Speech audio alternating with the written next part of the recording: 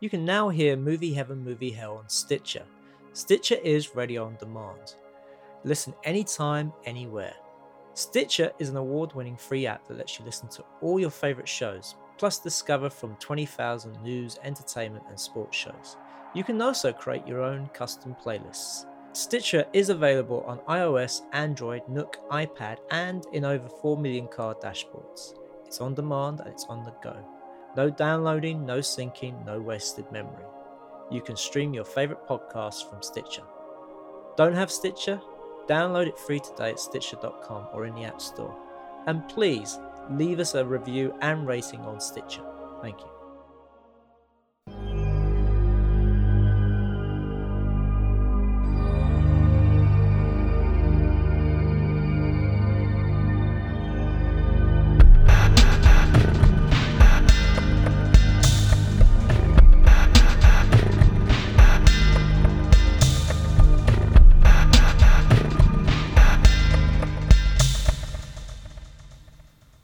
Welcome to Movie Heaven, Movie Hell with me, Simon Aiken, and I'm Keith Isles, and we are both independent filmmakers that like to discuss other directors' work. But to begin this episode, we actually do have some really good news to report, don't we, Simon?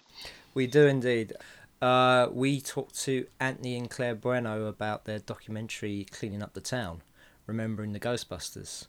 Now, when we spoke to them, they were just about to do their Kickstarter, and as we record this, their Kickstarter finished yesterday, and they were able to raise the full amount that they needed. Yeah, and some, apparently. So, yeah, the final amount was 44,000 and change. It's nice, isn't it? No, yeah. Good going. I couldn't be happier for them. You know, really, really good to hear this. You know, it has been a long sort of labour of love for those guys getting this project together, and it's certainly something that you know, many film fans out there, us included, you know, would very much like to see. So yeah, fantastic news. I think it's always good to start one of these podcasts with a bit of good news, and that is indeed. So well done, Claire and Anthony. I'm very proud that I was able to support them, because I actually don't pledge some money towards it, so I can get my copy of it on DVD and Blu-ray. So. And I did also. Yes, I'm going for that Blu-ray edition as well, and we also get our name in the credits as well, apparently. So that's pretty awesome, isn't it? Yeah. We'll sort of have to. I imagine there's going to be a lot of names on the end credits now. I think there will. Yeah, 750 something at least. I think it was. Yeah. So yeah, but hey, you know, this is good stuff. We're really happy for them. It is good stuff. Yeah, it's and good stuff. Especially with the Ghostbusters reboot and everything sort of coming out this year, you know, I think timing couldn't be better, really. Yeah, I just want to sort of ask you what you thought of the Ghostbusters trailer. Do you know, I've not seen it. I'll be perfectly honest with you. I know it was released last week or this week, and it's been the hot thing. But I tend to avoid them. I tend to avoid these trailers wherever possible. Probably for the best. It has not been received very well, and I have to say I was not a fan of the trailer. Oh. I mean, my fingers are crossed that it's just a bad trailer and it's not indicative of the film. Okay, let's hope so. Eh? Because there's a fan trailer out that's much better, and I prefer that over the official trailer. But yeah, it was kind of like it rings alarm bells a bit, and I do love all the reaction videos that's on YouTube for it, because first thing out the gate is I'm not saying it's bad because it's for women. I'm saying it's bad because of this, and this. Right. Okay. So, you know, we'll just have to see how it goes. I mean, I'll just be very cautious about going to see it when the time comes. I think I will see what the reviews are, and if they're good, then I might go and see it. And if not, I'll just not bother, and I'll just stay at home and watch my copy of Ghostbusters. So. Yeah, I have kind of a bizarre policy about all of this stuff. Is even though I'm, as people who listen to this show know, a major, movie nut, as it were, and it is kind of my life. I tend to, before I've seen a film, I try and avoid most things. I mean, obviously, you can't always avoid trailers, but especially when you go watch other films. But I try and avoid a lot of stuff, certainly reviews and things of that nature. And then once I've seen the film and sort of seen it pure and made up my own mind, I then want to go back and sort of find out everything and read everything. But certainly last summer, I was really pissed off with a couple of the trailers that I saw that completely ruined any sort of surprise with the film I was going to go and see. So if it's a teaser trailer, it's usually all right. But if it's anything bigger than that, I tend to worry nowadays because Hollywood want to show you everything, which is bizarre, but there you go. My policy is if it's a film that I'm looking forward to seeing, then I will avoid trailers and, reading up on it and stuff like that. But majority of the films out there, I tend to sort of, I kind of want to know what it's going to be like and have a look at it and stuff like that, and through trailers and stuff. So yeah, it's kind of like you have to be. It's really weird now. It's kind of like stepping through a minefield with trailers, because a lot of the trailers, they are willing to show you everything because they want to get you into the cinema, and even if that means showing you the ending. Yeah, it's like, what the fuck? I mean, at the time when you're watching the trailer, it doesn't look like the ending, but then when you're watching the film, you're going, I haven't seen this bit yet. Where's this bit? And from the trailer. And sometimes, you get those trailers where there's all these bits that you're going to love in the trailer that don't end up in the movie. And you think, what happened to that bit? I don't forget the most classic one for that for me was, I don't know whether you ever saw the trailer. I love the movie, but even though it is cheesy, but the trailer for Tango and Cash. Okay. Oh, yeah. Virtually everything that was in the trailer of Tango and Cash is not in the movie. It's really bizarre. It's like kind of they had alternate scenes and right. Things of that nature and stuff. Oh, okay, yeah. Yeah. It's yeah. I can't believe I've mentioned Tango and Cash on a podcast already. There you go. Well, if we're going to continue the news, then you'll love this.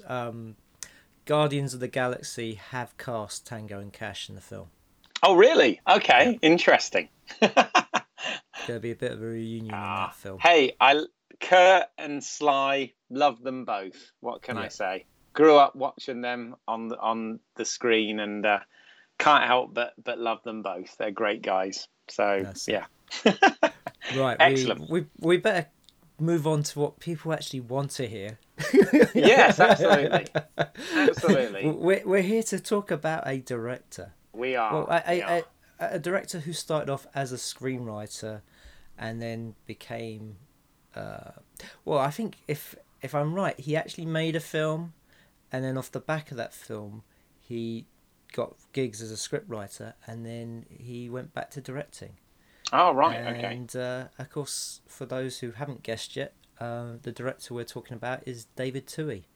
Yes, David Twohy. Born 1955, the year Marty went back. Yes, this is true.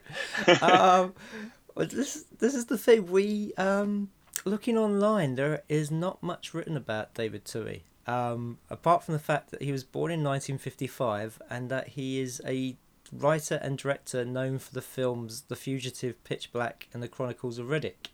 Yeah. And that's about it. And I don't know if it's that people aren't interested in him, or that he's very good at keeping his private life private.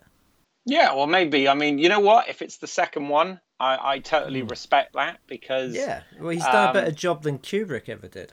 Yeah, because I have to say, if or when I ever make it big, I just want it to be about the movies and stuff, not, about what I'm up to in my private life, So, so I kind of respect that if it's about his movies. And let's look at those. I mean, certainly some of the writer credits he's got are certainly some movies that I absolutely love. I mean, you already mentioned The Fugitive, starring Harrison Ford, which is absolutely fantastic film. I love that. It's one of my favorite action movies of that era.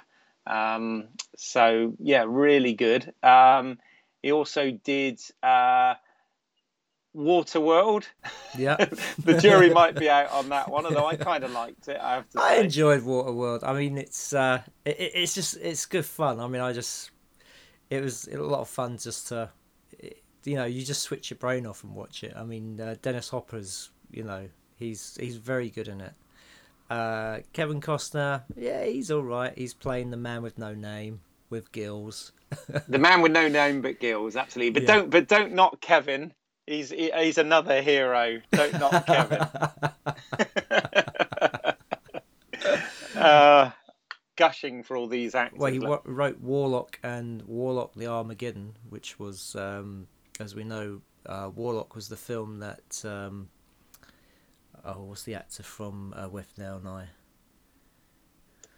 Oh, yeah. The actor who played Withnail. Yes. Him. Yeah. God. Listen to two people who quickly look up IMDb. I hate it when this happens. Yes. I want to say Richard E. Grant. There you go. You got it. Well done. Okay. And I didn't look that up. It just took a while to get there. Well, another filmmaker in his own right, by the way, Richard E. Grant. Well, yes, indeed. Warlock was the second film that Richard E. Grant did, and it was the film he did after Withnail and I. Ah, right. Okay. Fair enough. And interestingly, I mean, this nearly always comes up in the podcast we do. I know you're going to say. I'm going to say it this time because it's normally something you'd bring up, but apparently he did do a draft for Alien 3, which was actually rejected, right? Yes. People speculate was the basis for Pitch Black. Right. Okay. That it was a kind of similar story, but he just changed the creatures in it from aliens to the hammerhead flying shark creatures. Interesting. There you go. You see, and apparently this is according to IMDb, but he was also approached at one point to direct Alien versus Predator, but turned it down due to scheduling conflicts. So that's right. Yes, I believe he was doing. I think he was doing Below at the same time. Oh, right. Yeah. Fair enough. But well, I mean, I guess it worked out better that way because Alien versus Predator was such a train wreck, and I think any director who was on board that was, it's kind of like it was just one of those projects. It would have been a miracle to have made a really good film out of it, and they had the ingredients there, but it's just, I don't know. I mean, old Paul W.S. Anderson, he made an absolute pig's ear of that film, and I still don't forgive him for fucking around with the alien biology and stuff. I know you don't. Anybody, you can go back to episode 1, folks, where it all began. Nearly a year ago. That is scary, isn't it? We've been doing this for nearly a year, right? Yeah, a year in April. My God. There you go. So, but yes, I remember though with David Twohy, the first film. I don't know whether it was his first film, but the first one I remember seeing that he did was the film called The Arrival, the Charlie Sheen film. Yeah, I remember seeing that in the video shop because you had the picture. It was one of those weird pictures where you had it was like some sort of weird building in the forest at the bottom, and then you had like half of Charlie Sheen's head and the other half was an alien. Like one of these grey anal probing aliens. And, which could explain a lot for what's going wrong with Charlie Sheen. Yeah, I was going to say, maybe it was after that film it all went downhill, was it? Maybe they implanted him with tiger blood, gave them the idea that he was winning all the time. Yes. So, but yeah, he has done well, what's he done? About half a dozen films or so, I suppose. Yeah. I mean, he's done 7 films, and he's been announced to be doing another follow-up to for the Riddick films called Furia, which is supposed to be like a prologue to Pitch Black. Oh, you see, and there was me thinking that I'd finally bought the ultimate, Riddick trilogy on Blu-ray, and they're going to go and make another film and mess up that collection. Damn it! Well, the what's known as the Chronicle of Riddick's films, stories, collections, it's really hard to complete because not only is it Pitch Black, Chronicles of Riddick, and Riddick, but you've also got the video of the animation Dark Fury, yes. And you've also got the video game called Butcher Bay. Ah, right, yes. Then they all tie into the chronology and storyline of that character, don't they? Yes. Yeah. So, but this is probably his most famous work, I guess, would be the fact that he is writer and director on the Riddick films. Yeah, and he's he was the guy who gave us Vin Diesel. Indeed. Which, Vin got his break, in a manner of speaking, through Spielberg, didn't he? But I say this is, I'm right in saying this was the film that kind of, really, it made him a leading man. Oh, definitely, yes. Because I don't think, as much as he was in Saving Private Ryan, it's really he wasn't like one of the leads. He was in it very short. I mean, he was. I think the only thing you can say is he was the first soldier in that troop that gets killed. Absolutely. What a way to start, though. Yeah. Oh God, yeah. No. I'm not putting him down for that because that's everybody would want to do a Spielberg film. No matter who you are, you would want, even if it's a small part. It's a part, and it's a noticeable thing. I've got quite a bit of time and respect for Vin Diesel, actually, because he is a massive movie fan himself. Obviously, as a producer as well as an actor. Yes.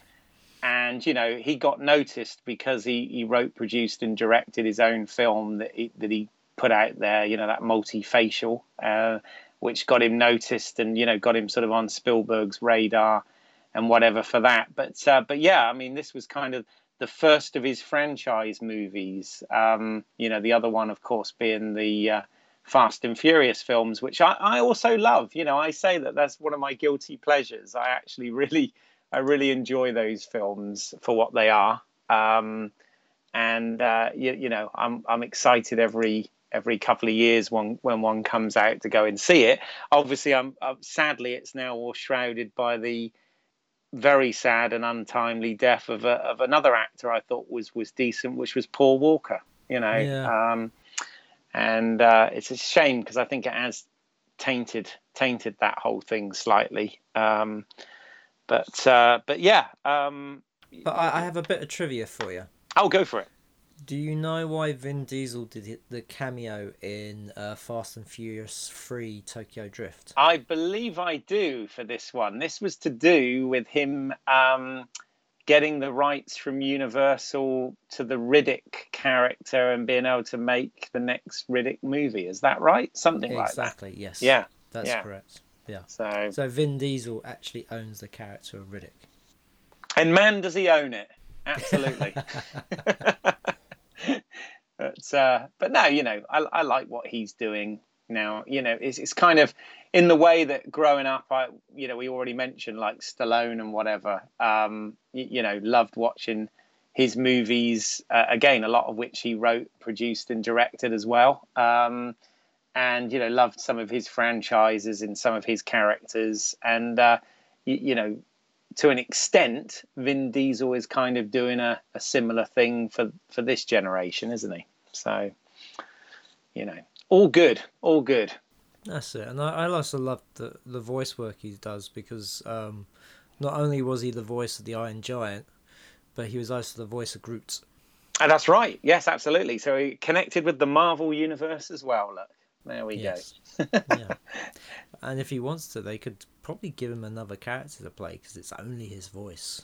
Yeah, it's only his voice just saying Groot. Come on, he said I am Groot so many different ways. He did. Amazing.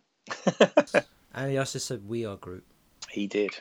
Let's move on to our picks of for movie heaven. So I'm going to go first because I think we're already getting into it anyway. But my pick for movie heaven is Pitch Black. Yay! Or now, as it's called, The Chronicles of Riddick, Pitch Black. Nah, let's not call it that. Let's just call it Pitch Black. Let's call it what it is, because what it was released in 2000 as. Yeah, yes, indeed. Because in some weird way, Pitch Black is kind of very much a different film to The Chronicles of Riddick. Very much, yeah. To the point that it paints a sort of more realistic, gritty future than the sort of fantasy sci-fi future we get in Chronicles of Riddick.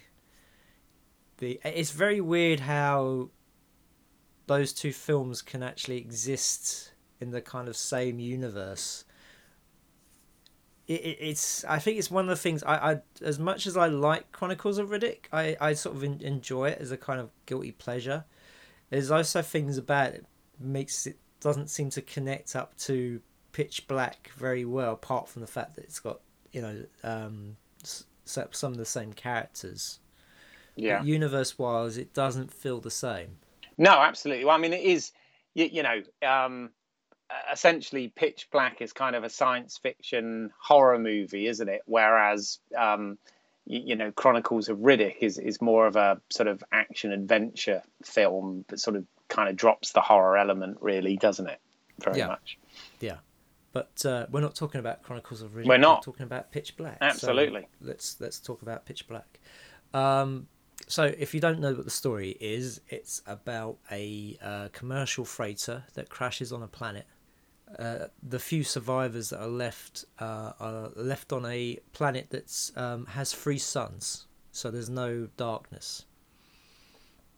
They have to contend with an escaped criminal who likes playing with them, and trying to find a way off this planet before a total eclipse arrives, because the inhabitants are far more deadly than this criminal is. Yeah, basically they don't have a lot of luck, do they?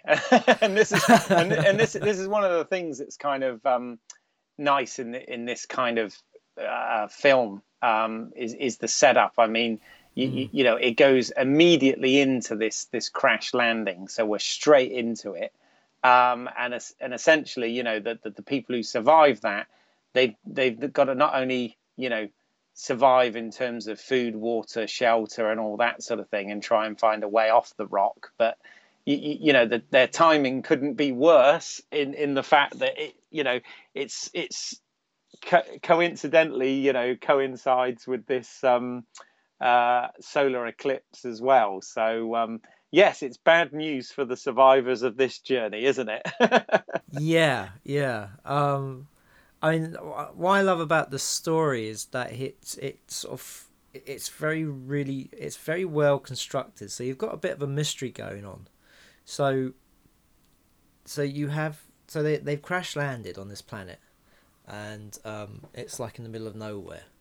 They're sort of the ship wasn't on the sort of major shipping lines, so there's no rescue, and so they need to find a way off the planet. And so through searching, they find this small sort of outpost that's been abandoned, and it does look like the Mary Celeste. There's all this stuff left there, and very reminiscent of Alien. When the opening scene from Alien, when the camera's going around the ship, and you just sort of see things, everything's sort of left in its place, but there's nobody around. And it's very much like that, and you see these massive skeletons of these great beasts that have been slaughtered God knows how many years before, and of course the mystery is what could have killed these massive beasts. And of course they find out through one character digging a hole Yes, yeah. to bury the bodies, and also from finding out what happened to the colonists about these creatures. And they're really well designed. I mean, the whole sort of planet and the creatures and everything are so well thought out. So you have these creatures that can only exist in the dark because sunlight hurts them, or light hurts them, and they're flying creatures that look like sharks, hammerhead sharks, which they have arms and claws, and they also have like a kind of tentacle that comes out of their hands that's good for, you know, feeling, because they're like bats. They use kind of like a radar to see, and also they use their tails as well as not only for stabbing, but to also grab as well. Yeah. And so you have these creatures that are absolutely deadly. No, and I have to say they're incredibly creepy and well designed. I mean, that was one of the things about this film, you know, way back when it came out and I first saw it, you know, that I thought worked really well is these creatures were genuinely quite creepy and quite scary, and yeah, the whole thing, you know. And like I said, if they didn't have enough bad luck as it was, they throw this into the element, and yes.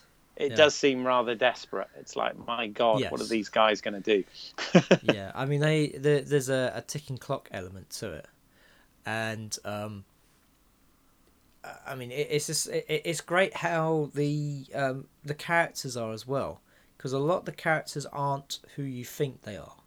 So you've got the main character, the pilot, who's played by I'm gonna massacre her name now, but Oh, is that it's Radha Mitchell? Yeah. That's it. Yeah. Yeah. Which is kind of interesting because you know, when you look at this film, Mm-hmm. the Richard B. Riddick character, you know, Vin Diesel's character. Yeah, I mean, he's obviously an anti-hero anyway, but he's kind of not the main character in many respects. No, he's not. No. Yeah. Though it is sort of it kind of, because the film starts off with his voiceover. That's right. Yes, it does. And I'm not sure if that's how they originally wrote it, or if they decided to put that in because how well the main him as a character was being received. Because he is throughout the sort of other films, you realise that he's a guy. He's a survivalist. He's an escape artist, but he only kills when he needs to. He doesn't. He likes to toy with people, really. Yeah. Especially in Pitch Black. Pitch Black's mostly about fucking with people. But you have Radha Mitchell as this character called Fry, who's the pilot. And all the other survivors look to her as being the captain. They always call him a captain. And she hates it because of the fact that she was prepared to sacrifice their lives just to save her own. Which then plays into the film where, in the end, you know, when she's offered an out of this, when she's told, you know, take my hands, come with me, you know, you don't have to worry anymore, you don't have to stay, and she sort of, you know, she then finds the courage to say, no, I'm gonna stay, I'm gonna save these people, because you know, because their lives do matter to me. She sort of kind of, you know, has to go through this whole entire film to learn this point. But it's a wonderful sort of progression for her character, because she goes from being regretful of what her, you know, the decision she nearly made. Well, actually, yeah, she goes through it. If it wasn't for her co-worker, you know, blocking the door, she actually would have flushed those people out. They would have, you know, they would have all died. Yeah. And we wouldn't have had much of a film. No, absolutely. But then you also have this character of John's played by Cole Hauser. And he looks like a cop. I mean, he's got a gold badge and everything. And of course, he turns out to be the villain of the piece, or one of the villains of the piece. Because these creatures definitely are the sort of antagonists of the film. Yeah. Well, no, I mean, again, I mean, this is obviously written partly by Tui, but it's also partly by the Wheat brothers that had done. I think they'd done one of the Nightmare on Elm Street films and one of the sequels, and like The Fly 2 and a few other bits and pieces beforehand. But you know, again, this script is actually quite good because not only have you got all these layers of problems that are going on the planet, but as you've already pointed out, you've got characters here that all, you know, have quite complex elements and intentions and things going on as well. And the character of John's played by Cole Hauser, you know, we also learn that, you know, he's got this he's an addict as well, isn't he? So oh, that's right. Yeah, he's addicted to morphine, which could have come in very handy for the pilot's you know, co-worker who gets impaled in the crash, and, which is pretty horrible. Yes. Yeah. He dies in a lot of pain, and of course Johns could have had the you know, he could have helped there, but he was very selfish and kept the drugs for himself. Yeah, I mean, it was interesting. Of the survivors, one of the things I did sort of think, oh, that's it, is none of them actually came out of the landing with any sort of major injuries at all, did they? In fact, I did think that Radha Mitchell looked incredibly clean, considering all of the earth from the planet had gone sort of through the window God, yeah. At her as she crashed. But you know, I'm being very nitpicky now. But you know, it was. But yeah, but, I mean, the crash sequence is amazing. I mean, it's really well done. Yeah, and the bit as well with the. As they're about, the window smashes and they're about to hit the ground, and it's these close-ups of her eye, and they're kind of being stretched and stuff. I mean, it's really cool. Mm-hmm. But I have to say that this is a criticism not just of this film, but a lot of David Tui films. He always has this sort of sequence where there's some weird editing in it. Yes. Where it's really just too flashy for its own sake. And there's a bit when, I think it's when the first guy gets killed, when he's digging the hole, and one of the characters runs. I think it's the Australian girl, played by Claudia Black, runs the hole, and she sees Riddick there, and there's this really weird, you know, like, series of close-ups where he's on one side of the screen and the other side of the screen, and they're really fast cut, and then he sort of moves away, and it's just like, yeah, I think he's trying to be a bit sort of showy offy sometimes, but there's always kind of like stuff in these other films where that happens. Yeah, I mean, with Chronicles of Riddick, there's the fight scene on the crematoria. Yeah, you know, you've got the prison guards trying to escape, you've got the convicts trying to get to the ship, and then you've got the necromongers there fighting, and it does this really elliptic editing where it's really hard to see what's going on, and you're just like, what the fuck, why? Yeah. Now he does this in, well, I think most of the films we're going to talk about tonight, there is an element of that, most definitely. Yes. So that must be a bit of a Tuiism.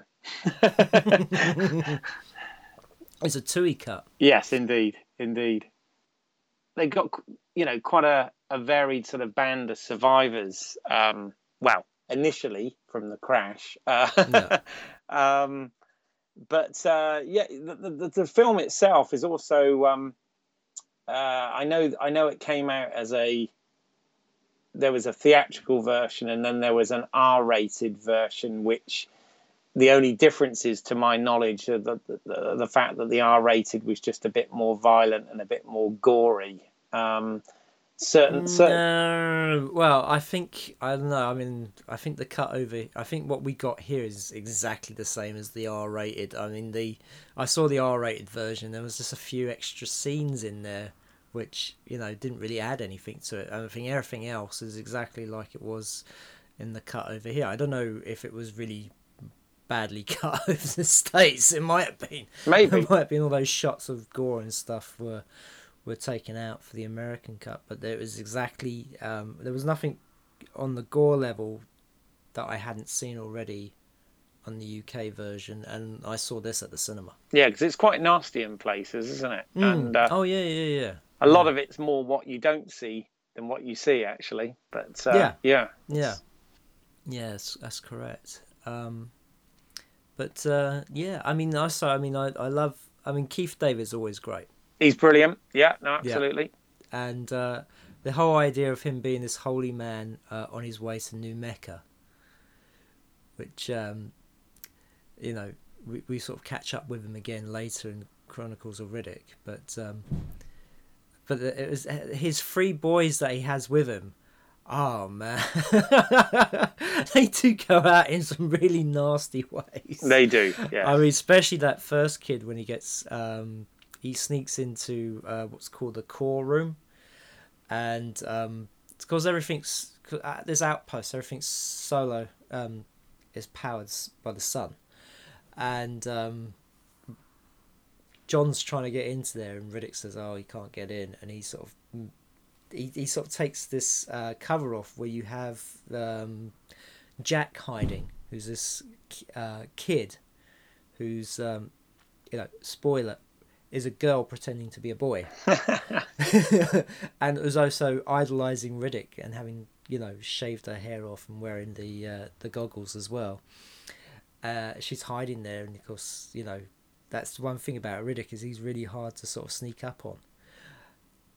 And of course reveals this solar panel, and there's poor kids in there, and of course so are the creatures, and of course they hate the sunlight, so they're going to go for whatever's wherever the darkness is, and this poor kid just happens to hide in the wrong place, and you don't actually see the attack, you hear it, but then we see the remains afterwards, and it's literally picked to the bone. Oh. Yeah, it's pretty nasty. And obviously the thing about Riddick in this film that plays as part of his backstory is he's actually had his eyes worked on to allow him to see in the dark, right? But obviously it makes him incredibly sensitive to light. He's had a surgical shine job. Yeah, he had to pay something a doctor in a was it No Light Slam 20 cool. 20 calls, yeah, that's right. Yeah. In order to so he can protect himself in this dark prison. But but the thing is though, it's I think there's a kind of a hint to Chronicles of Riddick about where those eyes really came from. Yes. Yeah. They've given him this sort of whole backstory, but I mean that's his thing, isn't it? That's his kind of like secret weapon. He can, this is what makes him very useful to the rest of the group, is the fact that he can see in the dark where they can't. It's absolutely what serves this story, isn't it? From a character point of view, it's kind of the thing that this convicted, anti-hero guy is incredibly useful for the survival of all of them, because of this advantage that he's got of being able to see in the dark. And it also makes it kind of interesting from a story point of view, is that they need this guy, but they don't know if they can trust him. Exactly. Yeah. So you're never quite sure if he's going to fuck him over at any point. Which he could do, because he is not a hero, this guy, in any of the films. He's very much an anti-hero. Yeah, absolutely. Which is great, because we don't get many of them these days. We don't get many anti-heroes in films. No, so absolutely. It's that's one of the things why I do like about the Riddick films, is the character of Riddick. Because he is this guy who, on the surface, he's an anti-hero, but he certainly does care, or he tries to sort of, he tries to give people a chance, that's for sure. Yeah. And he only kills unless he has to. So it's kind of like one of those things, but in Pitch Black, when you're introduced to him as this, stone cold killer, and of course it's, if anything, this film is about that appearances can be deceptive. Indeed, yeah. Both with Riddick and, of course, with the John's character played by Cole Hauser as well, as you said. I think for most of the characters in this film, it's the case. I mean, I mean, also the fact with Jack, Yeah, you know, finding out, you know, especially when they're out there in the middle of the darkness surrounded by these creatures, that it turns out not only is she a girl, but she's also on her period as well. exactly. Which is the thing that's attracting the creatures in the first place. Which is Yeah. it's no, it's absolutely. I mean, it is. I think both.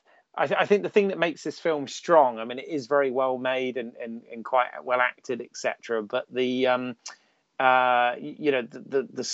story, the script itself is actually very multi-layered, both with plot and characters. And they've got the balance very good here, because often you can get some films that have got a really good story, a really good plot, really interesting, but the characters are just sort of two-dimensional stereotypes or whatever. Or you get something that's got really interesting sort of multi-dimensional characters and whatever, but they're in a story that's kind of not a lot happens and is a bit sort of bland or dull. And I think one of the things that this film does incredibly well for a sort of moderate budget film that it was at the time, I guess, is the strength of it is around the fact that both character and plot is very, very nicely paced and measured. And obviously, credit to David Toohey. This is not badly directed at all. I mean, I do take your point that it is a little over showy in places with some of the editing, well, some of the post-production. I mean, it was really just one place. I mean, it's the rest of the film is edited really well. I mean, it's just that one decision. It is he has that in his films where there's that one spot where you just question the choice of editing, but it's almost like he thinks he's got to be arty at one point or something. Yeah. When basically he's making genre films. God damn it. Yeah, but I have to say something about his writing, and the thing about his writing, it's never winky. It's never sort of saying, "Oh, this is from something else." It's very true to the story it's telling. So you're very much with those characters on that planet, and not once are you sort of put out by some sort of homage or Easter egg that's in the film that says, "Oh, look, this sci-fi film. Look, remember this sci-fi film?" It's not. You are there with those people on that planet, and you're watching them and hoping that they get out of this. No, absolutely, I agree with that. In fact, when we get on to some of my points, some of my picks, I'll be sort of enhancing that point very much, actually. So, no. So Pitch Black, we like it. Yeah. I mean, I'm not disagreeing with you on any of this. I enjoyed when I first saw the film, even, obviously it was before Vin Diesel was a big name, and it was before, the whole Riddick thing was a franchise. It was just this film called Pitch Black. And, I found it to be very effective. I too saw it at the cinema, and thought to myself, really like that one, and made sure I got it when it came out on DVD, and I've since just recently bought it on Blu-ray. So it's a good solid action sci-fi horror film. Yeah, no, it's great, and I enjoy. I come back to watch it, every couple of years, and I still sort of get caught up in it, and it's great. It's a great little sort of horror sci-fi film. Yeah, and if you've not seen it, well worth checking out. Well worth checking out, indeed. I mean, I would say, I have to say, out of David Toohey's filmography, I do actually think that this is his best film. I mean, if you hadn't have already selected it as movie heaven, I probably would have. But no, I do think that this is a very strong contender and works very well all round. And but saying that, your pick for movie heaven, I hadn't seen, and so I had to watch it for this, and I thoroughly enjoyed it. Oh, good, because I thought you might. I thought it was one potentially. Sometimes we don't always agree on things. I thought this might have been one that potentially you you didn't like, but it's good to hear you enjoyed it. Well, this was one of the things. I thought it was another film. Oh, And good. I think you mentioned that as well when we were talking about our picks, and you said, "Oh, I just watched it," and I thought it was another film. I thought Yeah. and it did. I thought it was the because at the time you had these spat of films, which had to do with holidaymakers, sort of either being picked off for their organs and stuff. Yeah. Now, and I thought it was one of those films. Absolutely. Well, that's exactly. I mean, I guess I should say, in case people say, "Well, Yeah. what is the fucking film then?" It's a Perfect Getaway, which he made in 2009, which is essentially a thriller. But yes, I did exactly the same thing. I mean, I think this is the problem when you, I mean, you used a term a few podcasts back about how you consume material. You watch so many films and TV shows, just so many a week. And that's what I've done most of my life. And what happens, I think, is when you end up seeing so many, particularly if they're not by necessarily a big famous director, it's not like always or a big blockbuster or something. When you kind of see all the stuff that just happens in between, sometimes, you end up watching so many that they do sort of blend and you do get confused. And I indeed. Originally, when we were talking about doing David Twohy as our T, as we'd already obviously done Tarantino when we cheated with Q. I looked at his filmography, and of course, other than the Riddick films, which were the obvious ones, I was like, okay, what else has he done? And I looked, and I did indeed. I thought The Perfect Getaway. I was getting confused with a film called Paradise Lost, or Turistas as it was called in the States. Oh, that's right, yeah. Which is a John Stockwell movie starring Melissa George, and is absolutely about people who go on holiday and end up with organs missing and things of that nature. Great film in its right, that one. But it wasn't until I revisited this that I was like, oh shit, that wasn't the film I was thinking at all. However, I obviously persevered with it and watched it, and I thought, no, I'm going to stick with this as movie heaven, because I think it is a really good thriller, to the point where I actually ended up watching it twice. And the reason for that is, and I'm sorry, listeners, if you guys do hate spoilers, but this is going to be spoiler warning. Yeah, this is going to be kind of a difficult film, really, to talk about without ruining it. It's one of those films, unfortunately. So if you haven't seen it and you don't, I suggest you skip forward half an hour or whatever on this podcast. But or listen. The other alternative is you stop the podcast now and go and watch the film, and then come back, and then we can talk about it. That's the beauty of recorded stuff. Absolutely, you can stop it and come back. So this was a film. This one was actually not only directed by, but this was written by David Twohy as well. So it purely is a piece of his work. It stars Timothy Olyphant.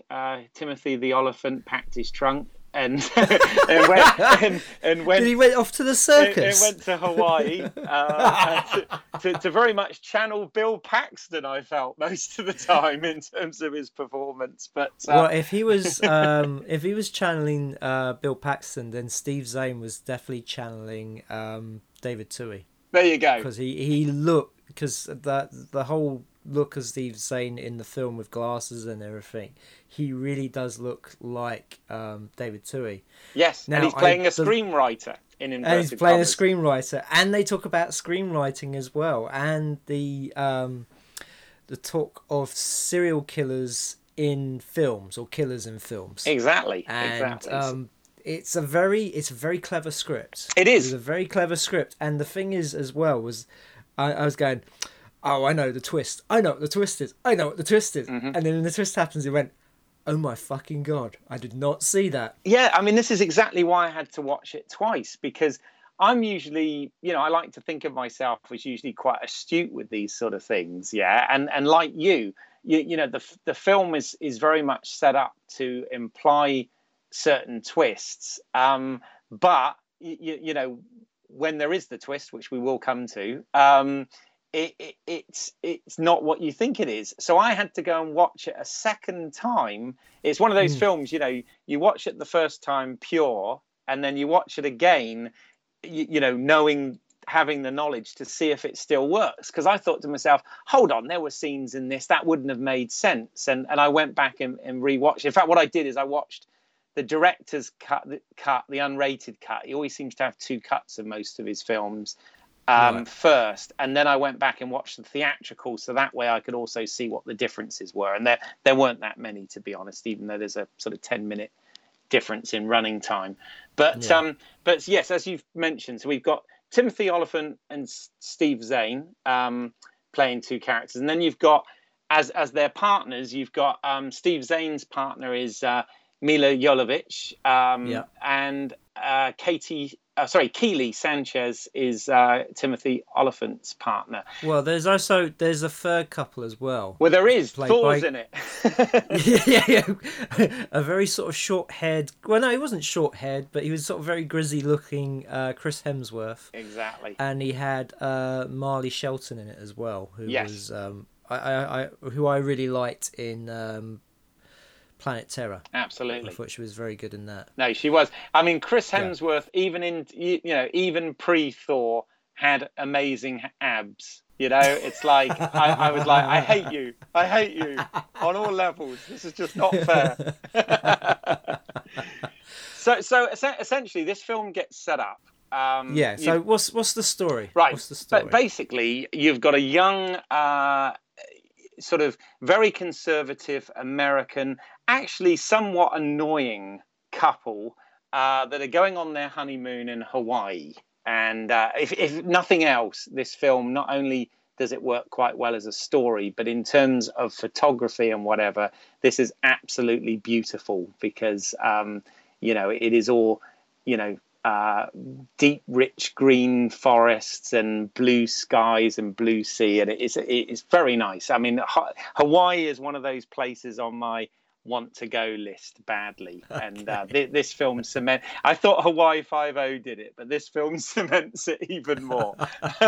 So they're in Hawaii. They're in Hawaii on their honeymoon. And I have to say, they are set up as this... it starts off, you see some little home video sequences from their wedding, where guests, etc., had been interviewed. And what they're doing is they're basically documenting everything on what now looks like old technology, Sony camcorder. There's a Sony HDV. There you go, circa 2009 or whatever. Can I just say, when we're talking about the opening sequence with the sort of wedding video, when I was watching that, I was going, oh, I'm not liking this. I was just getting off to such a bad start, but then it comes back. It does to it, yeah. And and you go, okay, and that sort of makes sense why it's there. Because as a beginning, I think this is a problem why people don't know this film very well, because they probably did sit down and try and watch it, and to get past that opening segment is quite difficult because it's just. It's generic. Quite sure what the film. It's very. You're not quite sure what the film is. I mean, in the unrated, the director's cut of this, there is more of that basically. So if you weren't a fan of the video opening, the home video opening, then the director's cut wouldn't make it any better. So we see this, and they're on their honeymoon in Hawaii, and this straight away. I'm thinking, God, this is a very different role for.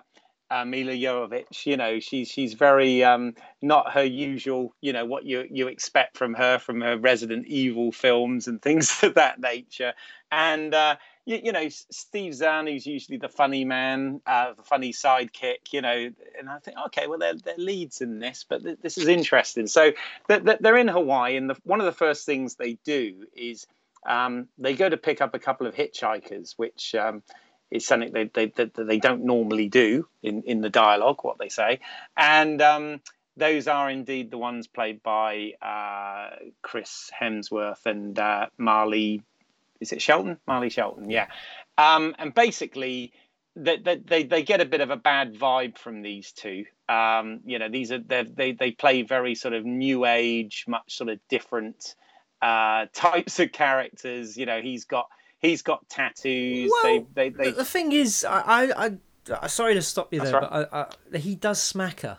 Yeah, oh yeah, he is. He's and it's nasty. just like he comes across as a nasty piece of work, So they're coming off as trouble. It's very uncomfortable. Yeah, and they keep popping up as well. They keep following them. Yeah, they're called Kel and Cleo are the characters' names, and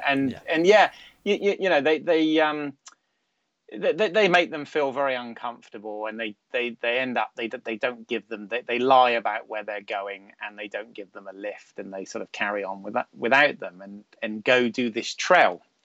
Now, when they're doing that, they have to cross some rather sort of treacherous cliffside rock areas, and suddenly enter character Nick, played by Timothy Olyphant, who kind of sort of breezes by them and sort of says, oh, you just have to take it easy and not look down and all this sort of thing, and kind of helps them across, and they get talking.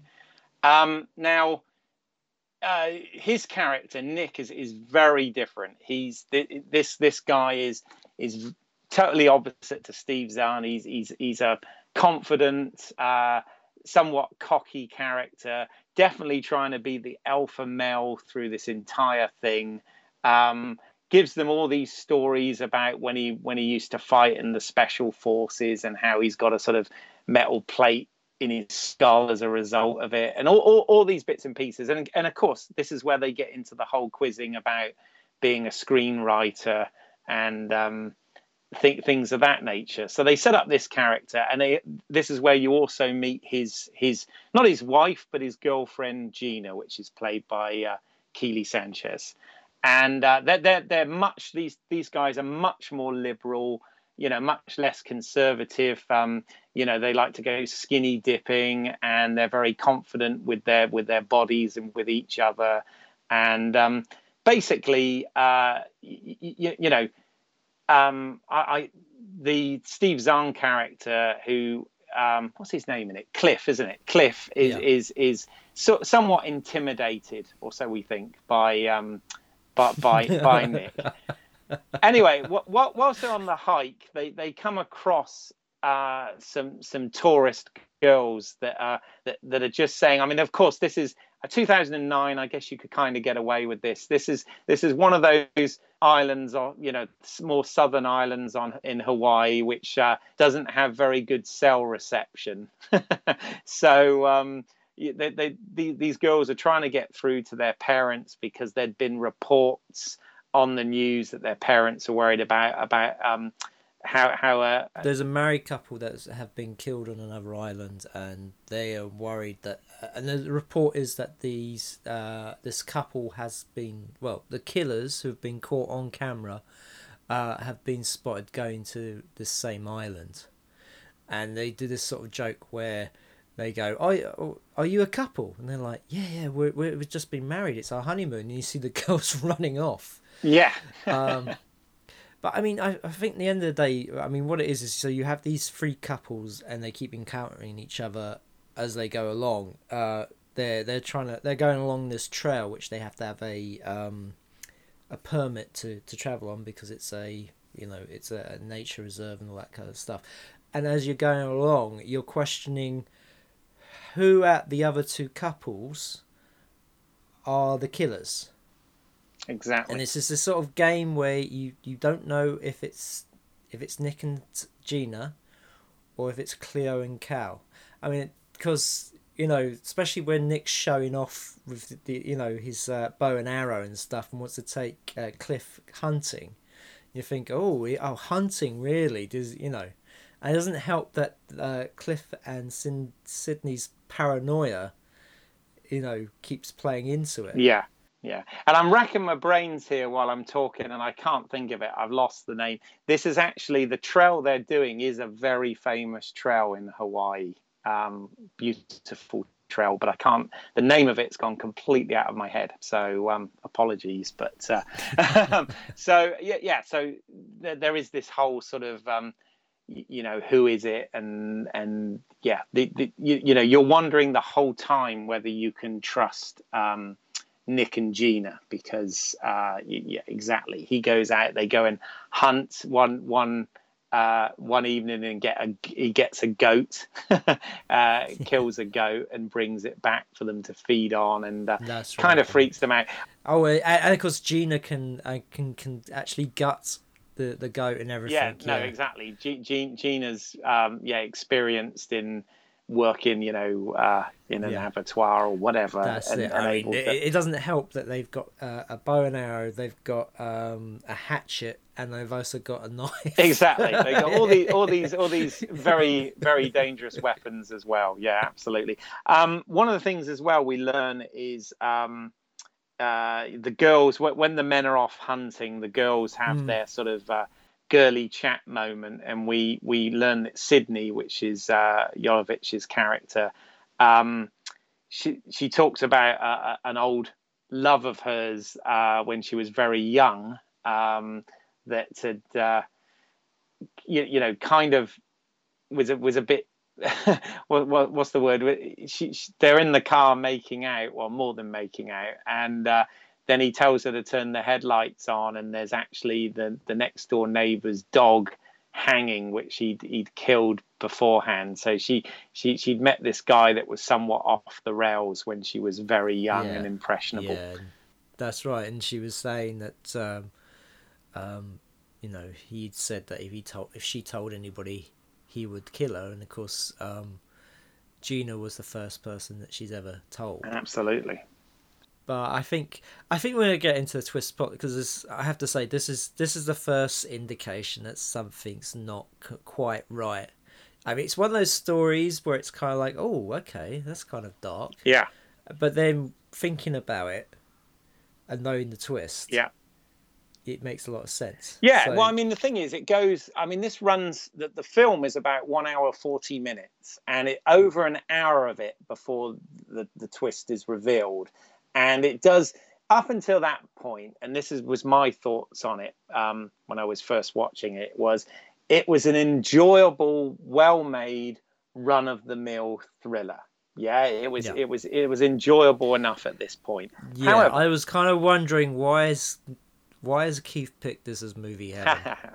Yes, well, this is why I sort of stuck with it, because when this happened, I actually thought this worked quite well. So yes, essentially, they then make it to the beach, which is kind of at the end of the trail where they were headed. The destination is this beach, and it's very nice. You see people, playing football on the beach and things of that nature, and Cliff, Steve Zahn's character, basically hires a couple of kayaks and suggests to Nick that they go kayaking to see the caves, to see the waterfall sea caves, right? Yeah. And Nick's is kind of, oh no, Nick had other plans, which we find out, and he was kind of wanting to stick around on the beach and wait for the girls who had gone for a walk. And, Zahn says, oh, what about all your, hero war stories? Come on, a bit of kayaking isn't going to hurt you. And besides, you can pitch your movie idea to me. So he kind of gets somewhat coerced and bullied into going with him on this little kayak trip. And as they're pulling away, the girls come back to the beach, and Gina's kind of annoyed. She's like, oh my God, where are they going now? I thought we were going to spend the evening together, and the boys have gone off on an adventure. And what she decides to do is, obviously, Cliff and Sydney had been documenting this whole thing on this, as I said, this HD camcorder. So she decides to pick it up and film them, going away around out to sea and around the corner. Once she's finished that, she realizes that the SD card, which takes the photos on that camera has popped out. So she puts it in and starts sort of some of the wedding photos, well, some of the holiday photos, and as she goes back, it goes to wedding photos, come up. So she starts to have a bit of a flick through them, just a little sneaky nosy. And this is where I think it's quite nicely directed, actually, because we don't see what she's looking at, and the camera sort of slowly pushes in on her, and the actress, again, she's very good here. You see her, you suddenly see her expression change, and she drops the camcorder and suddenly rushes after them and is trying to cry to Timothy Oliphant's character to come back, right? But obviously he's so far out at that point, he can't hear what she's saying, and he just sort of waves to her and says, "I'll be back." So then Gina's kind of like, shit, what am I going to do? And she looks, and we see where the waterfalls are, up in the hills, and she knows that that's obviously where it will probably lead to the sea caves. So she suddenly grabs the hatchet and makes like you wouldn't believe, like there's no tomorrow after this, right? So, you know, at this point I was still wondering, oh, what is it then? What's going on? What's she seen? In the meantime, Sydney picks up the camera and looks and sees what she's seen and drops the camera and runs after. And that's when we actually get the reveal. The camera lands on the sand and there is the wedding photo. And hey, guess what, folks? The married couple are not Steve Zahn and Milla Jovovich. They're a totally different couple altogether. And this is where we then learn, this is the twist, that basically these guys are in fact the serial killers. and it's quite well done. I quite like this bit. Yeah, and so it leads to the sea cave. So now you know something's up, and sort of Steve Zahn's character Cliff shows his true colours, and he shoots Nick in the head, and it's a really good cut because you see Nick fall forward, and then it cuts to the man from the couple falling over, and it's a flashback, and it's all blue. Yeah. And you see Cliff looking completely different. He in the flashback he looks really dodgy then. He's got a beard and his hair's a lot longer and everything. And what they do is they learn that because they spent time with this couple, they sort of learnt everything about them, and then so they assume their identities. They start to live their life. Yeah, I mean, this is why I had to go back and rewatch it, because when this twist, you know, it does. And anybody, if any of you have been to the YouTube page and watched some of my films, you'll kind of understand why this type of movie appeals to me, because I tend to like to do things that have twists, but also I like to work with flashback as well. And there's I have to say, in the director's cut, the flashback is even longer. I think it's actually a little too long.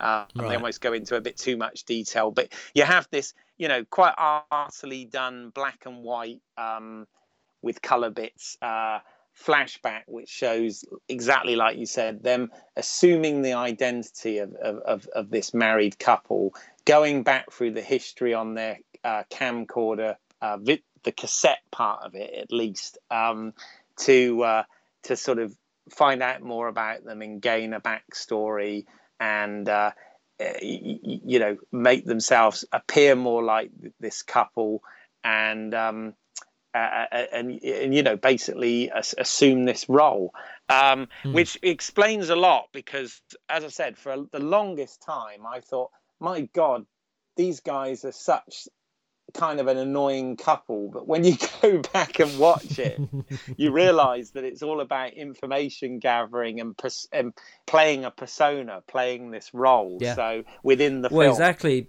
because their goal is to kill Nick and Gina and then take over their roles, their life. Them. Yeah, absolutely. I mean, and this is also where we learn that Steve Zahn is in fact this guy. I think the character's name was Rocky, actually, who the story that Sydney had told Gina about the when she was very young, the guy she sort of lost her virginity to, that had killed the dog next door, etc., and says, if you ever tell anyone, I will kill you. Well, hey, it turns out that this is the guy that she spent her life with. Well, we figure out, it's never said. It's never said, but because what they do, you figure out, well, this is this is the same guy. It must be, because they're doing these killings and everything. I mean, it could also mean that she just likes crazy guys. yeah, maybe. At the end of the day, you figure out that this guy must be the same one, because the likelihood of having two psychotic boyfriends in her life is lightning doesn't strike twice unless you're John McClane. There you go. Yeah. Old habits, they're like John McClane. Yes, indeed. But no, in this, it's funny actually, because on one hand, you could think, and you might be listening to this thinking, whatever, that this sounds like a really sort of weak twist, but it is actually handled and done really well and totally works. So that video you had to sit through at the beginning and suddenly makes sense. It makes total sense, absolutely. Yeah, and because you do wonder why the hell it's there. Yeah, but it turns out it's there for a very good reason. The other thing you see as part of this flashback is you then get Nick and Gina's side of their backstory. And essentially, they've been together years, but he's obviously never proposed to her. And the point was, he wanted to propose to her on the beach at sunset, on this trip, which was why he was somewhat reluctant to initially go out on the kayak anyway. So we get a bit of that backstory. Then obviously it comes back up to date, and we're continuing with the chase, and obviously Mila Jovovich is caught up with, which she's doing more of her usual thing now, a sort of badass fighting stuff. She's caught up with Keeley, and they are, they have a fight, and Steve Zahn is also trying to climb up the mountain so that he can kill her as well. And there's all the usual, the usual suspense tropes, but they're all done pretty well. In the meantime, back in the cave, we find that the story that Nick had said about having this metal plate in his head was in fact true. So that what we thought may have been a fatal headshot, he actually survives, and he then Rambo's up to put a Stallonism in there. Rambo's up to go and obviously rescue Gina. And this is you say about a bit of odd editing. This was one of the bits I thought was a bit weird when he did the sort of split the screen in three. Yeah. I have to say, this is the only time when we get a 2E cut that I actually liked, and this was the split screen of Gina being chased by Cliff, because Gina's been able to overpower Sydney, and I don't know, I think she knocks her into the sea or something. She does, yeah. She throws her off it's obviously not a high cliff, but she throws her off part into the sea. Yes, absolutely. Yeah. And so she's running away from Cliff, and they do this. I thought that was done really well, because you can see him chasing after, and the way it sort of cuts together, for a chase, it's very interesting. I actually did quite like that one. It did strike me as showy though, because bearing in mind, very showy. You just had the very arty flashback thing, which I thought they did handle quite well. Yeah, and then moments later, you've got this bunged in. You know what? I just want to say something. We missed a marvelous part in the flashback, because you see.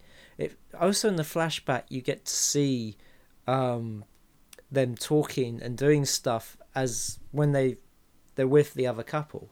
Yes. When they're sort of more in their own characters, and when they're on the beach before they decide to kill the couple, Steve Zahn talks about, if I look away, does the world stop? That's right. because I'm not looking at it. And you see the world actually freeze frame. Yeah. And that was that was one of the things I really liked about it, because this, also the fact that these characters kind of had like a philosophy behind what they were doing, because they wanted to live forever, and their idea of living forever was taking over these others' people's lives. and, Absolutely. Yeah. And also you sort of see how they deal with the, like, cutting the, not only collecting the teeth, but cutting the fingernails, not the fingernails, sorry, the fingertips off of the victims so that they can't be easily identified and all of that stuff. Yeah. So you get a lot in there. I mean, there's a lot that happens. Now, I don't know, I'm kind of the very, very end, which we're kind of coming up to, because I realise we have done a real plot by plot on this, which I'm almost kind of reluctant to talk about, because I think anyone that is listening might want to go and watch this and see how it ends. I don't know whether I want to. We've spoiled the twist. I don't know whether I want to spoil the ending as well. Well, I mean, I think the ending is very much a. I think the sort of norm for this. It's kind a bit of film. Hollywood, yeah. I mean, it's one of those endings where I think it works, because as much as I like the couple when you find out who they really are, they really needed to be stopped, and that's what happens, and so I was quite happy with that. I mean, I don't know how I would have felt if they had gotten away with it and they were still out there. Yeah. I did like this ending. I thought that works very well without going into what the ending No. is. Well, I mean, I'll be honest, I liked the whole film. I thought that it wasn't, from my understanding, it was only a moderate success. It's not one of those films that's particularly well known or is done particularly amazingly, but it's one of those, I would say, again, for anyone listening that's looking for new stuff, it's kind of one of those hidden gems, because it is actually a very, very good action thriller. Beautifully, as I said, beautifully shot in Hawaii. It looks amazing. And credit to the actors in this. I think they all do a fairly stand-up job. I don't think there's like a pony performance in there. So I think if Pitch Black would be my number one David Twohy film, I would definitely put this one as number two, most definitely. I would as well. Yeah. To sort of wrap this up by saying that the story for this came from his own. David Twohy went on holiday to Hawaii, and he just remembered how people seems to tell you, when you're on holiday, people tell you more about themselves than they would in their normal lives. So the sort of the gem, the idea came from that. Mm-hmm. What if these two killers, preyed on that information and were able to go around and live off that information. Yeah. And it's a very enjoyable thriller with a twist I didn't see coming, and it's well worth checking out. I'm really glad you liked it, actually, because I must admit I was thinking, is this one of these ones that Simon's going to bloody hate and say, what the fuck, Keith? You know what I mean? I was even though originally I thought it was a different film, I was still absolutely 100%. This is great, and this is one of those that needs to be seen. It nearly was. Anyway, we'll be back after these messages with our picks for Movie Hell. Do you like science fiction and fantasy? Do you like things to be rigorously, or rather obsessively alphabeticized? Then do we have the show for you. The A to Z of SFF takes a wry, lightly fictionalised approach to the compulsive breaking over of pop culture artefacts that make up so much of today's podcastosphere. We cover everything from Aaron-A Aardvark to Zardoz, with all points in between. Zardoz might be a welcoming mind. We've been at this for a year and we haven't finished the A's yet. The A to Z of SFF, a podcast of epic triviality. 2 men, 26 letters, 1 universe. Search for us on iTunes or your favourite podcast app as the A to Z of SFF. Or check out our website, theatozofsff.com.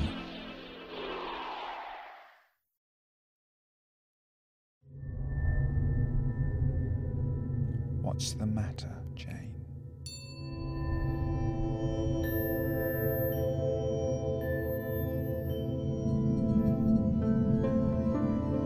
Well, it's kind of hard to explain. I can't put my finger on it, but there's definitely something wrong.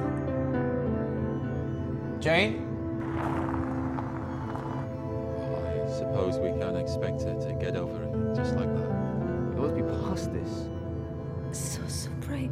Why is it so bright in here? It's just the dawn, Jane. You have to take her to the hospital. Have her placed under constant watch. Well, that much I know, but who done it? You don't even try and stop me. You know I'm going to harm you, yet you do nothing. What about that wonderful husband of yours?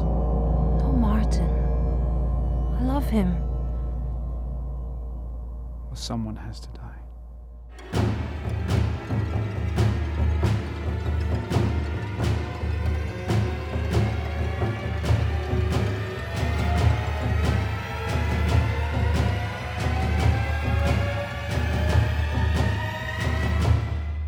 Blood and Roses. Available now on Amazon.com, on DVD and video on demand. Kane, the Stone Cold Assassin. 3 men, Corbin Taylor, Zeke Jones, and Jesse Williams, were held for questioning by Marshal Gazer. His revenge will be swift. Ain't you the law around here, Sheriff? Nowhere to run, no place to hide. Jesse, you ever meet Kane?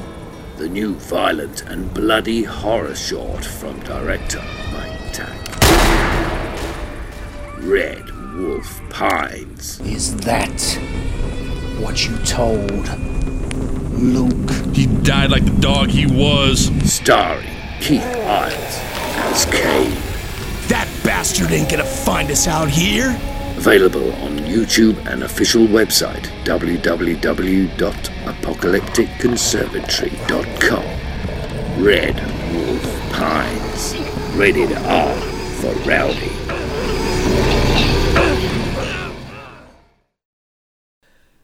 So, as we've changed the order this time, I'm going to go first again with Movie Hell. Okay. And my pick for Movie Hell is the film Below. Below is one of those films which it took me several attempts to watch. This sort of came out a couple of years after U-571, which was the submarine film about how the Americans captured the Enigma machine. And, of course, every history buff came out and went, no, this is wrong. It was the British who actually, discovered the Enigma machine, and they were the first ones to steal it from the Nazis. And then sparked this debate about Hollywood trying to rewrite history with war films like Saving Private Ryan and U-571, showing the American side of the story and sort of forgetting the rest of the Allies. And so when this film came out, it just sort of came out at sort of the end of that kind of hysteria, to put it, it was a little bit of hysteria, but it was a news story for a while. Yeah, because this was what, 2002? Okay, yeah. Yeah. And so I started watching this, and I got bored, which is a real shame, because so the story is, it's about the submarine, and they are told to go to the spot to pick up survivors from a boat that's been scuttled by a Nazi submarine. And so they get the survivors in, and then they have to dive, because there's a Nazi hunter boat out there, searching for, American submarines. And so we get to meet this sort of big cast of, of the crew. Yeah. I mean, you've got some great actors in this. Well, you do, yeah. You have Bruce Greenwood as Bryce, who's the captain of the boat. Love Bruce Greenwood, always good. Yeah, so you got Captain Pike, driving the ship. You've got Dexter Fletcher as one of the British survivors, as well as Olivia Williams. Also, God, there's another. There's quite a few other British faces there. I mean, you've got you've got one of the actors from Alien 3. Yeah, you got Jason Fleming in there. Jason Fleming's in there, so you got a little bit of a Lock, Stock and Two Smoking Barrels reunion. You've even got Zach Galifianakis in there. I was just about to say that it was an early role for Zach Galifianakis, and his character name is Weird Wally. But saying that, I thought he was very good in this. I thought he was much better than he was in the Hangover films. In the Hangover films, I find him kind of annoying.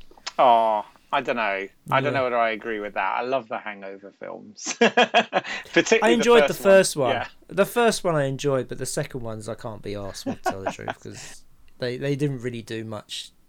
Anything different. It's really. Kind of a rehash of the same thing, yeah, very much. Yeah. But the first one's a great film, though.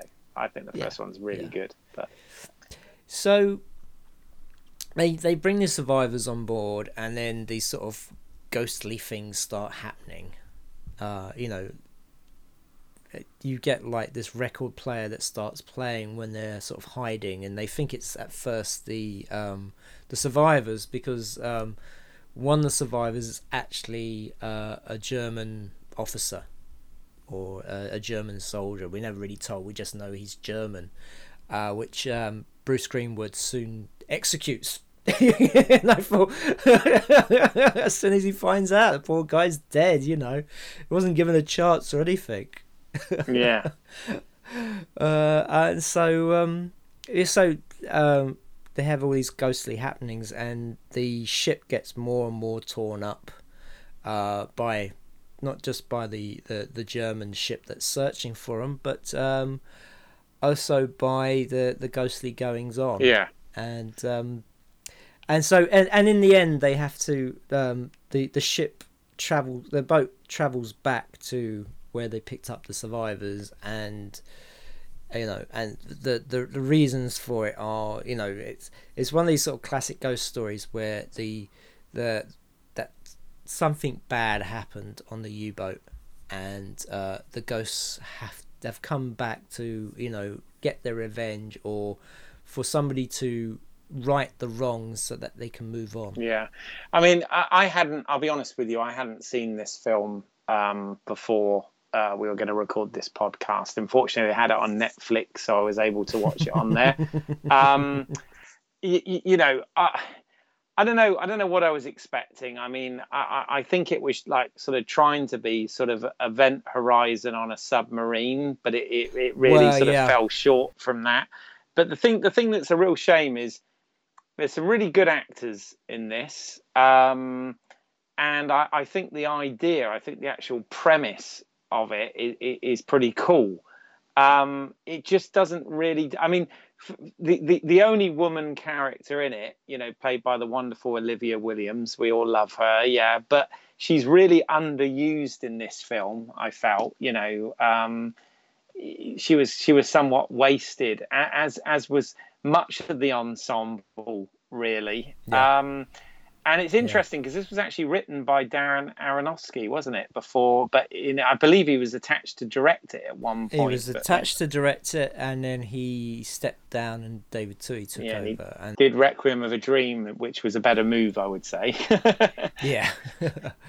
And also, David Toohey has got a writing credit on it as well, so I think he made some changes to it. I don't know what it is. I think it's really difficult to do a good submarine film.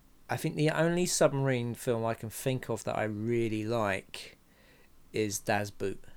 Right, Das Boot is amazing. Yes, I mean, and also the fact that I think you get to know the characters a lot more You mean to tell me you don't love Crimson Tide? Sorry, yeah, I do love Crimson Tide actually, but I'm thinking of submarine films that take place during World War II that are made after the 80s. Yeah. Because there were some very good ones made in the 50s and 60s. I remember this, especially the one about the American U-boat versus the German warship.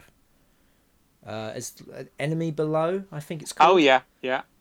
And that's a really great film, and it's all about cat and mouse. And that's the thing about submarine films is, at the end of the day, they are about, especially in World War II films, about the cat and mouse between a submarine and the ships above. So with Das Boot, it was the tension of being stuck on that submarine, not knowing if you were ever going to make it out of there or not. Yeah. And that's where the real tension came from. Yeah. That Enemy Below, yes, that's the Robert Mitchum film, isn't it? Yes, yeah. Now that's a classic. Yeah, that one is really good. Yes, haven't seen that in a long time. Yeah, so the idea for the story is kind of good. The whole idea of these American servicemen are stuck on this U-boat, and it's haunted, and they have to do something to sort of get the ghosts away, or they'll die. Problem is, it's the sort of the reveal of what actually happens is just rubbish. Yeah, it's absolutely rubbish. So what has happened is that we find out that Captain Pike, Bruce Greenwood, is not the actual captain. He's actually the executive officer who's taken over from the captain because the captain has died. And the story that's told is that they had destroyed a German warship, and they had gone out onto the deck to sort of see what was happening, and that the captain wanted to grab a souvenir of what they destroyed, and he hit his head and fell over. And of course the question is, how did he hit his head? Well, what actually happened was that they had actually scuttled this medical ship that Dexter Fletcher and Olivia Williams had come from, thinking it was actually a German destroyer. The silhouette was the same. And I think that I think they say that the captain wanted to shoot. It was something stupid because I think I'm not quite sure if it's correct, but the captain wanted to shoot the survivors, and they killed him over that. Or the fact that they killed him because he discovered their mistake. Yeah, I'm like this conspiracy of like four guys who who all have grisly ends, don't they? I mean, I'm trying to help you out here, but this speaks volumes, right? I watched this probably 3 or 4 weeks ago, just because it was the first one I watched of Toy's work, and I'll be honest, I forgot. If a film's not really good nowadays, it tends to get. I think it's because of the amount we consume. Like you said, it tends to get erased from the memory bank fairly quickly. And I have to say, I don't actually remember what the specifics were around that. And it was only, like as I said, 2 or 3 weeks ago that I watched this. But I, like you, was somewhat bored while I was watching it. And I sometimes find, if I'm watching stuff at home, this is terrible, but that's why I like going to the cinema. But if I watch stuff from at home and it isn't grabbing me, I do tend to, if somebody texts me or whatever, answer a text and stuff whilst the film's on, which, is blasphemy in many respects. But yeah, I think this was one where I got very distracted and wasn't 100% with it. So I can't remember what the circumstances were around it, but basically, yes, the reveal is that Bruce Greenwood is actually kind of a bad guy. They made a mistake. He was like he was on watch that night, and he saw the silhouette, and the silhouette matched this German warship, so they scuttled it, and then realized their mistake. And the captain was, I don't know, the captain wanted to bring on survivors. That was it. He wanted to bring on survivors, and they killed him because they knew if they brought survivors on, that they would, that they would be reported for actually, for what they did. Mm-hmm. But then but at the beginning of the film, they get orders to go back, to go there, and they just, you hear them say, "Oh, we've been past that spot. Oh, we have to go back." And it's kind of like, straight away you're going, "Oh, okay, well, obviously they must have had some hand in destroying the ship." So, it's just, it was sort of very, you kind of guessed it, and it was very sort of knowing, and and also the fact that they kill off most of the cast. They do, very pretty quickly. Yeah. Some think about there's a problem with electrics, and one of the guys goes in there with a team of like 3 others, and they have to keep the doors closed, but one guy opens the door and lets oxygen in there or something, and it just burns all these compartments with most of the crew in it, then only leaving like a handful of people left. That bit I actually thought was quite nicely done, though. I mean, trying to look at the positives. It was nicely done, but it was just very convenient to kill off most of the people, and they were guys who had nothing to do with it as well. So, no, I mean that was all right. And of course, end, you had that one character. Oh God, I'm trying to remember who the actor was who did this. Which, when he sees, one of the ghosts or whatever, actually kind of jettisons himself out of the submarine.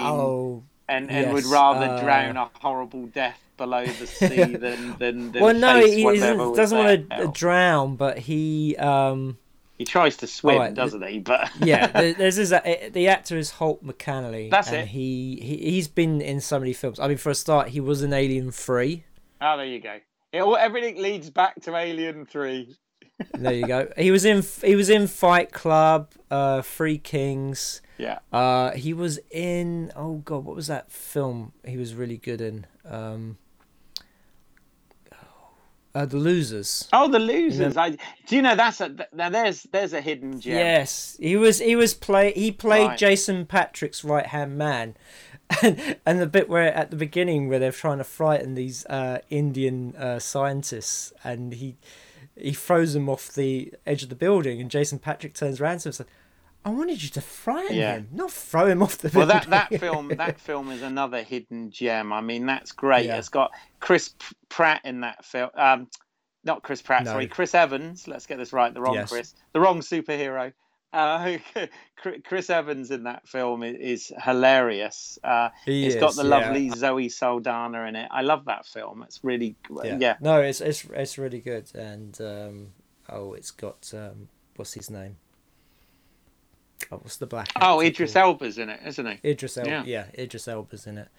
So it's a good movie. But anyway, but the Holt McCallany character, he launches himself out of a torpedo tube and tries to swim away, and then gets there's like, because the sub now is really wrecked and everything, and he actually gets impaled on this sort of one of the beams sticking out. It's really nasty. It is pretty nasty. Yeah, no, absolutely. It's. I mean, the film is not completely without merit. However, overall, it just doesn't work. I was just kind of like, I hadn't seen it, and I watched it, and I found it kind of hard work, and I had no real sort of desire to watch it again, really. I'm like, well, I've seen that. Yeah, I remember sort of 40 minutes into it, and I'm going, God, this is, must be near the end. And then seeing there was like a whole nother hour to go, I was like, oh, really? Oh. Yeah. So, this is, it wasn't great. No. It wasn't great at all. So, if you've never seen Below, I wholeheartedly tell you, just skip it. It's just not great. Yeah, no, I agree. I'm in total agreement with you on that one. I didn't. It could have been, as I said, I thought the actual premise of it was really good. I don't actually think it was badly made, you know, by any means. But it just, I don't know. It just kind of, it could have been something better than it was. And I believe, correct me if I'm wrong on this, but I think this is the only film where David Twohy actually has a cameo. Is that right? Yes, he plays the British captain at the end. Yes. Yeah. So. Yeah. But yeah, it's kind of not great. Not at all. No. Not at all. Let's. I'll just say the final shot as well is a bit where you see the sub sink. It lands. It actually goes past the medical ship and just keeps on going. Yeah, it just keeps going and going. And then the credits roll. Yeah, that's it. And you're just so glad that film's over. Yeah. I must admit, I wasn't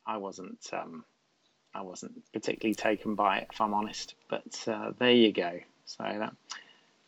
Anyway, Keith, right. What is your pick for movie? Okay, well, as you always know, or as any listeners that hear me often know, I'm usually, quite careful about my my picks for movie hell, and it's always movie didn't particularly like rather than hell and stuff. But this one, I wasn't sure when I picked it that I was doing the right thing.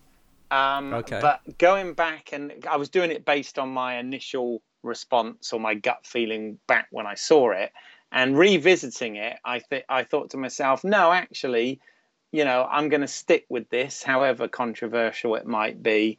So my pick for movie hell for David Twohy is actually Chronicles of Riddick, the second installment in the franchise. Well, if you ignore the Dark Fury animated film by Peter Chung, which kind of bridges the gap between these films, it's like a sort of 35-minute story which sort of picks up where Pitch Black ended and sort of leads you into where Riddick's journey is going. Then there's a 5-year gap, which I think was the exact time, because this is like 2004 this was made, and we pick up again. Now, why don't I like this? Well, first of all, I got the as I said, the All Singing All Dancing Blu-ray edition, and I wanted to go through the entire series and all of the extras and everything before this podcast, because it's one of these things.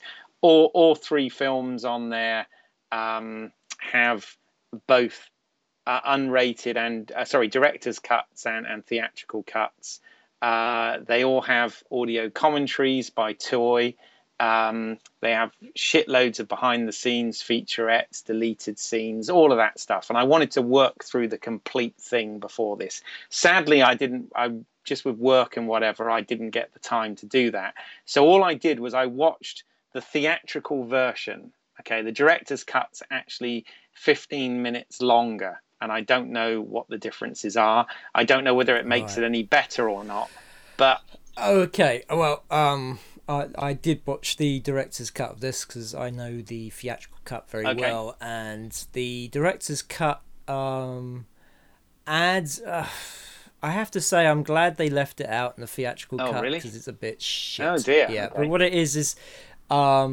The idea is that Riddick comes from a race of called Furians. That's correct. And they are supposed to, and also what their name implies is that they're a furious race, that they're, a warrior race.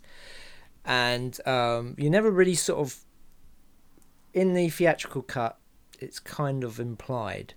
But in the director's cut, it smacks you on the fucking face round with it. Oh, right. He has, when he goes to sleep, when he's traveling to Helium Prime, this woman appears to him and says that he is a Furian, and this is the graves of Furia and all these people that had died. And it also adds this stuff where you have the head of the Necromongers, the Lord Marshal, say to Riddick, first time they meet, "Have we met before?" Right. and then you get these sort of flashbacks where he sees the Lord Marshal as younger, and the idea is that Riddick has a knack for escaping places. Yeah. I mean, this whole bit where they're talking about sort of slams that he had escaped from, aka prisons. He's talking about Butcher Bay. Oh, they've got a spot for me.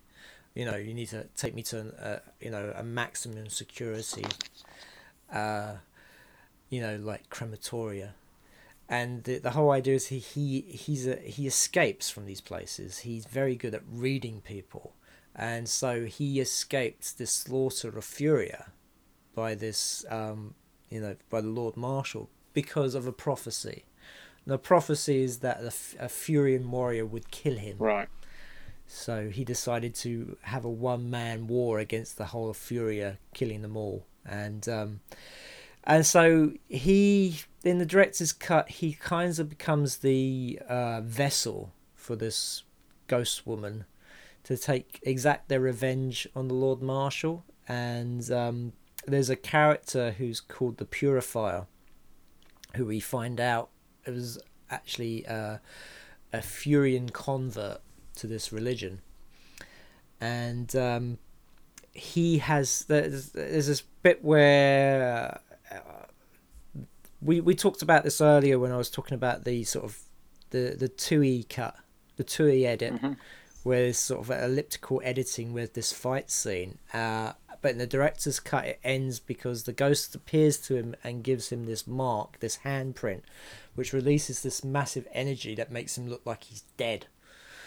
And it's stupid as hell. Right, so it's a whole subplot. There's a whole subplot of trying to sort of make, the idea of Riddick and this whole, prophecy, and him being the vengeful spirit of this dead race. Right. And okay. Now, the thing is, I enjoy the theatrical cut of this. Right. It's actually a guilty pleasure. All right. Because I think of it as Conan in space. Okay. But the director's cut is fucking awful. All right. No, fair enough. I mean, here's the thing. This is why I kind of picked it, because I'm a bit contradictory in the fact that I am a fan of the Riddick franchise, as it were. However, this particular film, I love Pitch Black, and I enjoy Riddick, the third film, immensely as well. But this one, I think what my issue is with it, and I felt this when I watched it again recently, is I like the fact they tried something very different, and it is very different. Yes, you've taken this character of Richard B. Riddick, played by Vin Diesel, and you've put him into a completely, you've basically expanded out the universe to make it somewhat vast, and put him in a different, like you said, sort of Conan in space adventure. I think that's quite a good way of phrasing it, actually. I think the last shot is absolutely just ripped out of Conan with him on the throne. Totally. But what I felt, my feeling at the time that I saw this, and again, the feeling rewatching it, and as I said, I was hoping the director's cut would be something that would actually make it better, but from what you're saying, perhaps not, is I felt it was very much style over substance.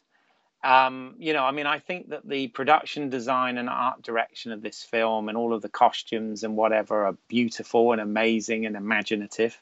I think the visual effects are incredibly good, although I imagine, a huge portion of them are probably CGI in this film. I get the feeling there's a lot of that here. But the actual story and the plot and everything else about it, I found a bit, I don't know, it just felt a bit weak. It felt, as I said, style over substance to me. Again, you've got a great cast in this. You've got, Tandy Newton, Carl Urban, Colm Farrell. You've even got Dame Judi Dench in there, so you've got... I know. I have to say, that does feel like she was doing that one for the money.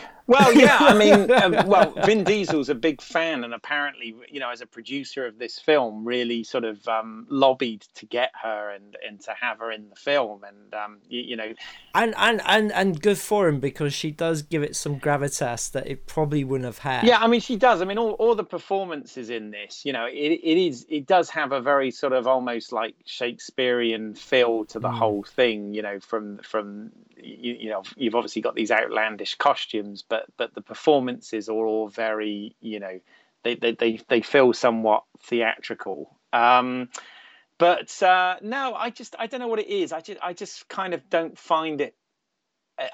Where I said about Pitch Black being, and I know this is a different type of sci-fi film, I get that, but whereas I said Pitch Black, I felt that not only the story was very well layered, but the characters were very rounded and things of that nature.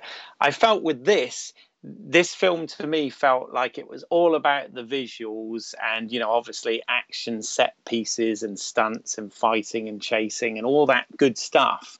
But I actually felt that the actual plot of it and the characters in it were just not as interesting. So I found it not to be a particularly worthy follow-up to Pitch Black, and interestingly, it seemed that with Riddick, with the third film, they tried to sort of go back to basics a little bit more and having him sort of marooned on a planet and sort of retelling, kind of rehashing that slightly.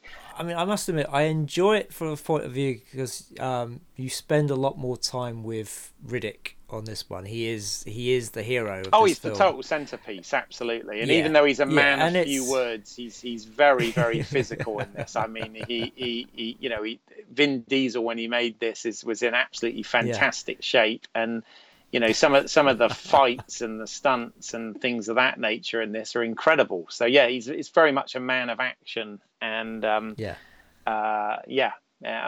definitely the center of this film. And I must admit, I found the whole idea of the necromongers, I think it was actually kind of an interesting religion. This idea is they're conquerors. They go from planet to planet, and as Dame Judi Dench says, that if they cannot convert you, they will destroy you. Yeah, because she plays an elemental character, doesn't she? And also she's the narrator at the beginning. Yes, yeah. Which, with a voice like Dame Judi Dench, you've got to use that. But it's like the sort of female equivalent of Morgan Freeman. yeah. So just to sort of let you know what this, because she refers to them as the army of the dead, doesn't she? But they're not actually dead. The idea is that the Lord Marshal has found, he's gone to another universe called the Underverse. That's right. And I think the director's cut clears this up a little bit better. Oh, does it? Okay, because it is ambiguous in the theatrical. Well, they say the universe they're in has to die. That's why they're going to planet and planet, destroying everything, because life has to not exist for the Underverse to come into this universe, to take this universe over. Well, that's what the belief is. And the Lord Marshal has sort of been to the gates of this Underverse, and he's come back as Carl Urban calls him, he's the Holy Undead. And the idea is that he's not only is he a person, but he has this. It's like his spirit is detachable, or Yeah, he has that. Yeah, I mean, he has this ability to sort of take people's souls and stuff like that. Yeah, I mean, yes, I kind of like. So obviously, in this film, we see that. I'm guessing this is sort of supposed to be set centuries in the future or whatever. It's never. It's never said exactly when, but it is an absolutely vast universe of planets, and I kind of quite like the idea that this race are going to go and they're trying to sort of conquer, and if you don't adhere to their religion, then you're destroyed, and this sort of thing. I mean, that's very basic, but it kind of works. But one of the things I sort of thought, I mean, it starts off, it picks up sort of 5 years after the events of Dark Fury, and Riddick is on the run. Fury? Yes, and oh, sorry, yes. Yeah. Let's say Pitch Black. Well, yeah, there was Dark Fury as a story. There was, between, but I don't yes. think many people went to see it had seen Dark Fury. It's weird because on that was kind of, it was weird. It was kind of a vogue thing to do at the time, was to make these animated sort of short films that link, because obviously they'd kind of done it with an element of success, I guess, with the Matrix films. Yes, and they'd even Matrix, yeah, and they'd even done it with which was a terrible film, by the way, but with Van Helsing, the Stephen Sommers film with Hugh Jackman, which I think was a great idea, but a terrible film. But they did I remember on the DVD of it, there was like a 30-minute animated prequel story, right. Voiced by Hugh Jackman, and it dealt with, I can't even remember. It dealt with something that was mentioned in the film, but it kind of seemed a sort of vogue thing to do in the sort of early 2000s, mid noughties, whatever. I thought it was talking about the cartoon, I thought it was kind of interesting, but I could still done without it.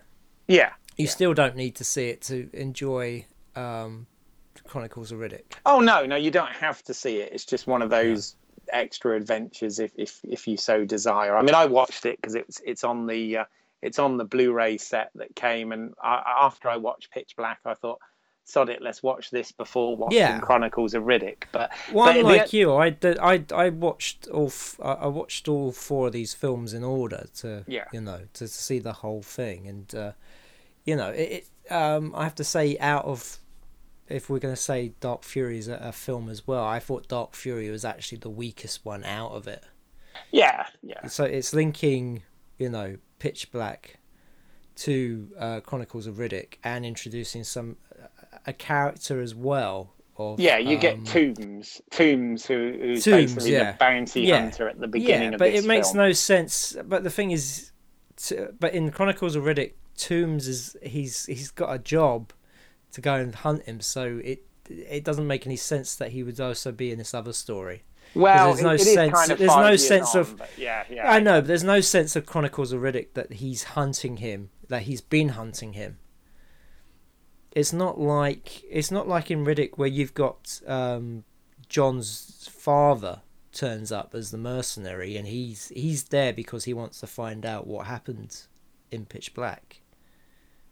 Yeah, Toombs is just a mercenary. Yeah, I mean, obviously he's got this bounty. See, I wasn't even sure I bought totally into that. The bounty was put on him by, oh God, the character's name's gone out of my head, but the Keith David character from the previous films, because actually no, it was actually the Judi Dench character put the price on his head, together, wasn't but it? It was because Keith David had told her about Riddick, and they thought he might be a Furian.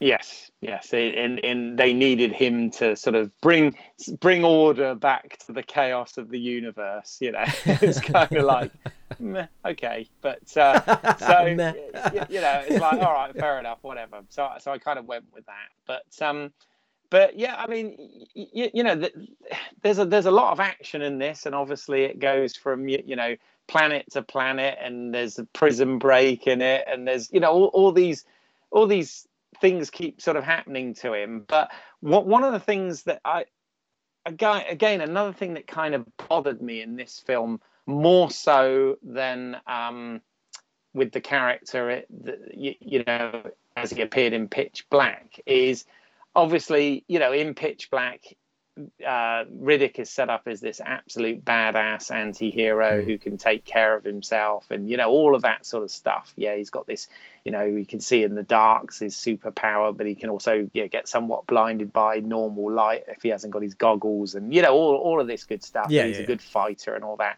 But you really felt, because of all the odds that they layered throughout the story of Pitch Black, and obviously the creatures and stuff, you kind of felt he was vulnerable. Whereas what I felt in this film was they'd almost put him onto this sort of superhero status where you just thought he was indestructible, because any environment he was imprisoned in, he got out of easily. Anyone who took him on in a fight, he could beat. And I don't know, after kind of an hour and 20 minutes of this, it was just kind of like, for me, it just felt all very much the same sort of thing. And I never felt he was in any real jeopardy at any point. This is true, but I have to say, I did love Death by Teacup. Yeah, no, I agree. Which is, you know, kind of a good death, yeah. It was a good death. So they've gone to this planet called Crematoria, which is the idea is that on the sunny side it's like 1,000 degrees, and then on the dark side it's freezing. And so it's, you know, you don't want to be on the surface of this planet. It's literally like it's escape proof from the fact that if you go on the surface, you will either freeze to death or you will be burnt to death.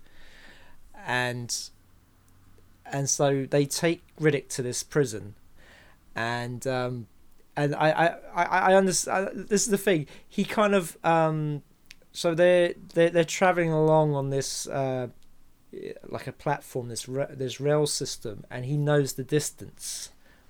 Yeah. By just, I don't know. He's not counting or anything, but you sort of hear him say, you see the distance on a counter, and then you hear him say it, like he's been keeping track in his head, even though he has been able to kill one of the mercs in the middle of this. Yeah. And also the fact that he comes up with a plan, or he knows what's going to happen, because he wanted to be captured to go to a crematoria to find Jack, who is now Kira. Yes. Who we talked about earlier, who was, you know, the girl from Pitch Black. Yeah, she decided that she wanted to follow in Riddick's footsteps, and so joined up with some mercs who you know, pisses off Riddick because, you know, Johns the merc was the same person who wanted to sort of, you know, to use her as bait for these creatures back in Pitch Black, and she, of course, he's very pissed off that she signed up with the same people who wanted to do that. Yeah. And of course, she's gone to this prison hoping to, you know, get the same operation, and of course it turns out not to be true. Yeah. No, I mean, one of the things I was a little bit, as I usually am, disappointed with is, even though Alexa Davalos, who played Jack Stroke Kira in this, is very good and you know, very beautiful and all that sort of thing, I was kind of annoyed that she was recast. I know 5 or 6 years had passed, and you know, it's okay to, but again, I don't understand why, because the previous actress came back to do the voice for the Dark Fury animation, so I just don't understand why she wasn't just cast in this role, unless it was something to do with the fighting or something. I don't know, but probably. I mean, you got to remember this. The budget for this film was a lot more than Pitch Black. This was $100 million. Oh, and you could budget. see it. I mean, oh yeah. You know, the money's all on screen, and Toy didn't do a bad job of directing it necessarily, but I just sort of felt, in comparison, I mean, for me, you know, Pitch Black works head and shoulders over this, despite the difference in budget. I mean, the reason why this is sort of a guilty pleasure for me is the fact that it just feels like they've taken Riddick and thrown him in a completely different universe. It's not the same universe as Pitch Black, because Pitch Black was very grounded, was very gritty, and this is very fantastical. It's very opulent. It's very I mean, even just that, it's not just the Necromongers, but it's also the planet of Helium Prime with these massive towers and these lights up into the sky, and it's supposed to be New Mecca, but the fact is that they have all kinds of religions there. And the guards all look very sort of medieval in their uniforms and stuff, and it just looks completely different to sort of the jumpsuits and the sort of boxy ships that we had in Pitch Black. Yeah. So it does feel like a completely different universe. Yeah. And also the fact that Riddick is this all-knowing, all-seeing character, that he comes up with a plan that, you know, that everybody else follows through, that he's this mastermind of human nature. You know, the fact that he knew that the mercs and the guards were going to get into a fight because the guards weren't going to be happy about these necromongers following them there, and you know, and you know, there's nobody who knows that's going to happen? Because if that was the case, then, you know, Pitch Black, he would have been, you know, he would have known certain things were going to happen in that film, you know, and he would have been able to take care of it. Yeah. And, you know, they kind of do this in Riddick as well. In Riddick, he's, again, kind of all-knowing.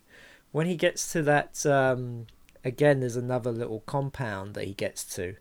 And he leaves a message that says, you know, leave one ship and go off in the other. And there's only one ship that appears at the beginning. How on earth did he know there was going to be two ships coming? I have no idea. No, I know what you mean. I mean, you know, it's nice that they've used this character and he's reprised the role and all this. And, you know, my hat's off to David Toy for not literally retreading like a lot of sequels do and essentially making the same film again, even though he kind of did in the third one. Yeah, no, exactly. Because I don't know, was this film successful? I'm not even sure. No, it wasn't. I think this is why Riddick,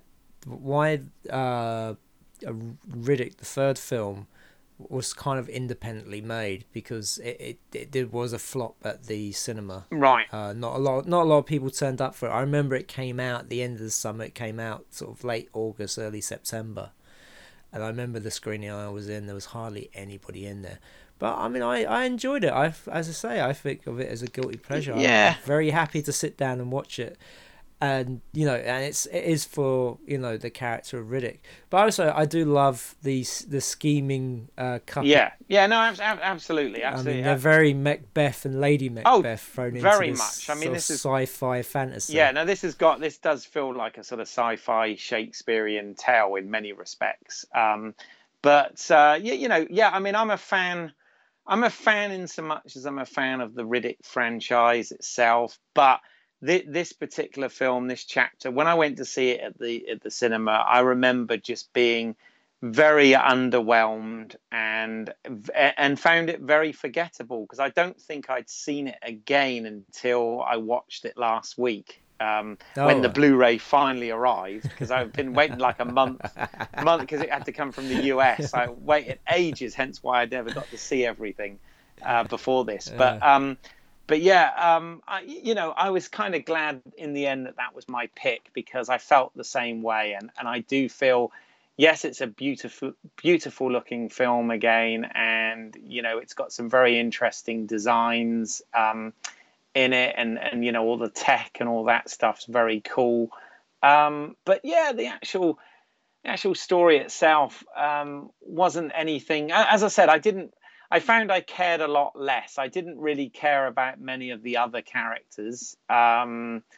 You know, obviously it was sad when, spoiler folks, but Keith David's character dies in this, which you kind of almost knew he was. It was almost sort of set up for that, wasn't it?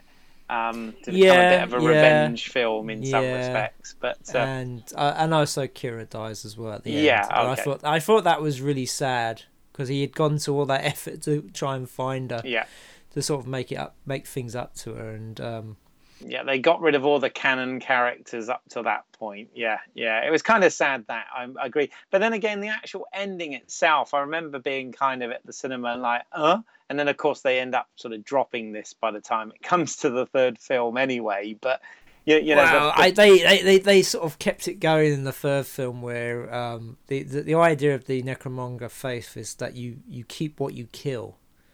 So we were introduced to this when Riddick kills this massive guy who's got a knife in his back. Yeah, and the Lord Marshal stops him, and you know, gives him this knife, because it's sort of, you know, as proof of their religion that, you know, if you kill something, you get to keep. And so when Riddick kills the Lord Marshal at the end, he gets the whole Necromonger race. And I thought, you know, I have to say, I thought, wow, that's going to be really interesting if they do a follow-up to this, to see what it would be like with Riddick leading an army. And of course, the first thing they do in Riddick is get rid of the army. Yeah. Get rid of the budget and get rid of the army. Yeah. Yeah. They go back to basics. They do. They go back, and they, to an extent, they retread the sort of Pitch Black mythology with this character again, don't they? Yeah. But I actually quite enjoyed Riddick, though. I haven't rewatched it yet, actually, annoyingly, because as I said, I only got time to watch Pitch Black, this, and Dark Fury in between. But yeah, again, there's a director's cut of Riddick. I don't know how different that is, but there is. I don't know either. I mean, I sort of saw the normal cut, but I just want to say there was an attempt to make a Necromonger TV series. Oh, was it? It was called. Yes, there was. This is a little known fact, but I noticed because one of the actors I worked with, Benjamin Green, was actually he played a Necromonger soldier in the series, well, this pilot, and it was called Necromonger Conquest. I believe it was a kind of prequel to the Chronicles of Riddick. The idea was that we followed the sort of how this sort of army came together and the sort of the origins of this faith. And they had a website, and they had like character photographs of the main characters out of Chronicles of Riddick, and I think they even had like a cameo of somebody who looks like Vin Diesel as Riddick. I don't think he wasn't a main character, but he was going to sort of appear in it, sort of, cameoing in it or something. And so I think there is a video online somewhere. I have to try and find it of Ben and another actor called Matt Stokes, who I had the pleasure of working with on Moving Forward. And they were like doing a little dance, and there's all this Necromonger uniform. Wow. But from what I heard, it was awful. Okay. And didn't get picked up. It was kind of like, it wasn't being made by a studio. It was made by an independent company that was hoping that they could sell the idea to a studio that would then go on and make it. But alas, it didn't happen. Because it's certainly a big universe that they set up in this film. They do, and I guess it would be sort of fertile ground for expanding. I mean, obviously, I don't really do the whole games thing, but of course this has been quite successful with spin-off games featuring Riddick as well, hasn't it? I believe. Well, there's been the one game called Butcher Bay, which it gets name checked in the Chronicles of Riddick. Again, I think if you want to sort of have the full Riddick of experience, you could play the game, but I don't think it's quite like Enter the Matrix, which was the game that accompanied Matrix Reloaded, which sort of filled in some of the gaps. This is one of the things about the sort of the sequels to the Matrix, where they had this sort of idea of making it a multimedia experience, that to experience the whole thing you had to see the Animatrix and you had to play the game, and it was just not really worth it. No, I mean, the films should work on their own, and anything expanded or added should be there to enhance it and fill in gaps and flesh out characters and stuff. But certainly the films have to work without that, otherwise it's not telling the story otherwise, is it? Exactly. Yeah. Anyway, I think that's a good place to end it. Yeah, absolutely. I haven't got much else to say. I would say, I say go and see Chronicles of Riddick. I enjoyed it, and go and see Riddick as well. If you've enjoyed Pitch Black and Chronicles of Riddick, you'll really enjoyed Riddick. If you didn't enjoy Chronicles of Riddick, then maybe give Riddick a miss. I don't know. No, I actually prefer Riddick over Chronicles of Riddick, I have to say. Okay. And also the titles of all this stuff is very... Because it's like now it's so the Chronicles of Riddick, Pitch Black, the Chronicles of Riddick, and then the Chronicles of Riddick. It's kind of like, what? Yeah, it's really confused, isn't it? That's why I call it Pitch Black, Chronicles of Riddick, and Riddick. Yeah. It's very easy. just skip the Chronicles of Riddick, because otherwise then the Chronicles of Riddick is the Chronicles of Riddick, the Chronicles of Riddick. Exactly. Well, that's what I'm saying. Skip the Chronicles of Riddick. There you go. Or at least the theatrical one, and the director's one as well. If you've got your say on it. Yeah. yeah. Definitely missed the director's cut. It's just awful. Oh, okay. Anyway, so Keith, where can we find your work? All right. Well, if you haven't totally given up on us by now, you can find short films as mentioned in this podcast. If you go to British Isles, that's EYLES, as in my last name, and yeah, they're there on YouTube. While I'm making newer ones, but there are some there to watch for now.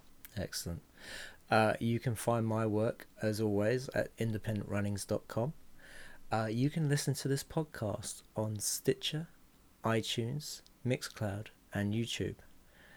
Also, follow us on Facebook and Twitter. Just search Movie Heaven, Movie Hell. And when you're on iTunes and Stitcher, please leave us a review and give us a rating as well. It all helps. Anyway, thank you for listening, and join us next week for a quite exciting interview. Oh, indeed. See you then.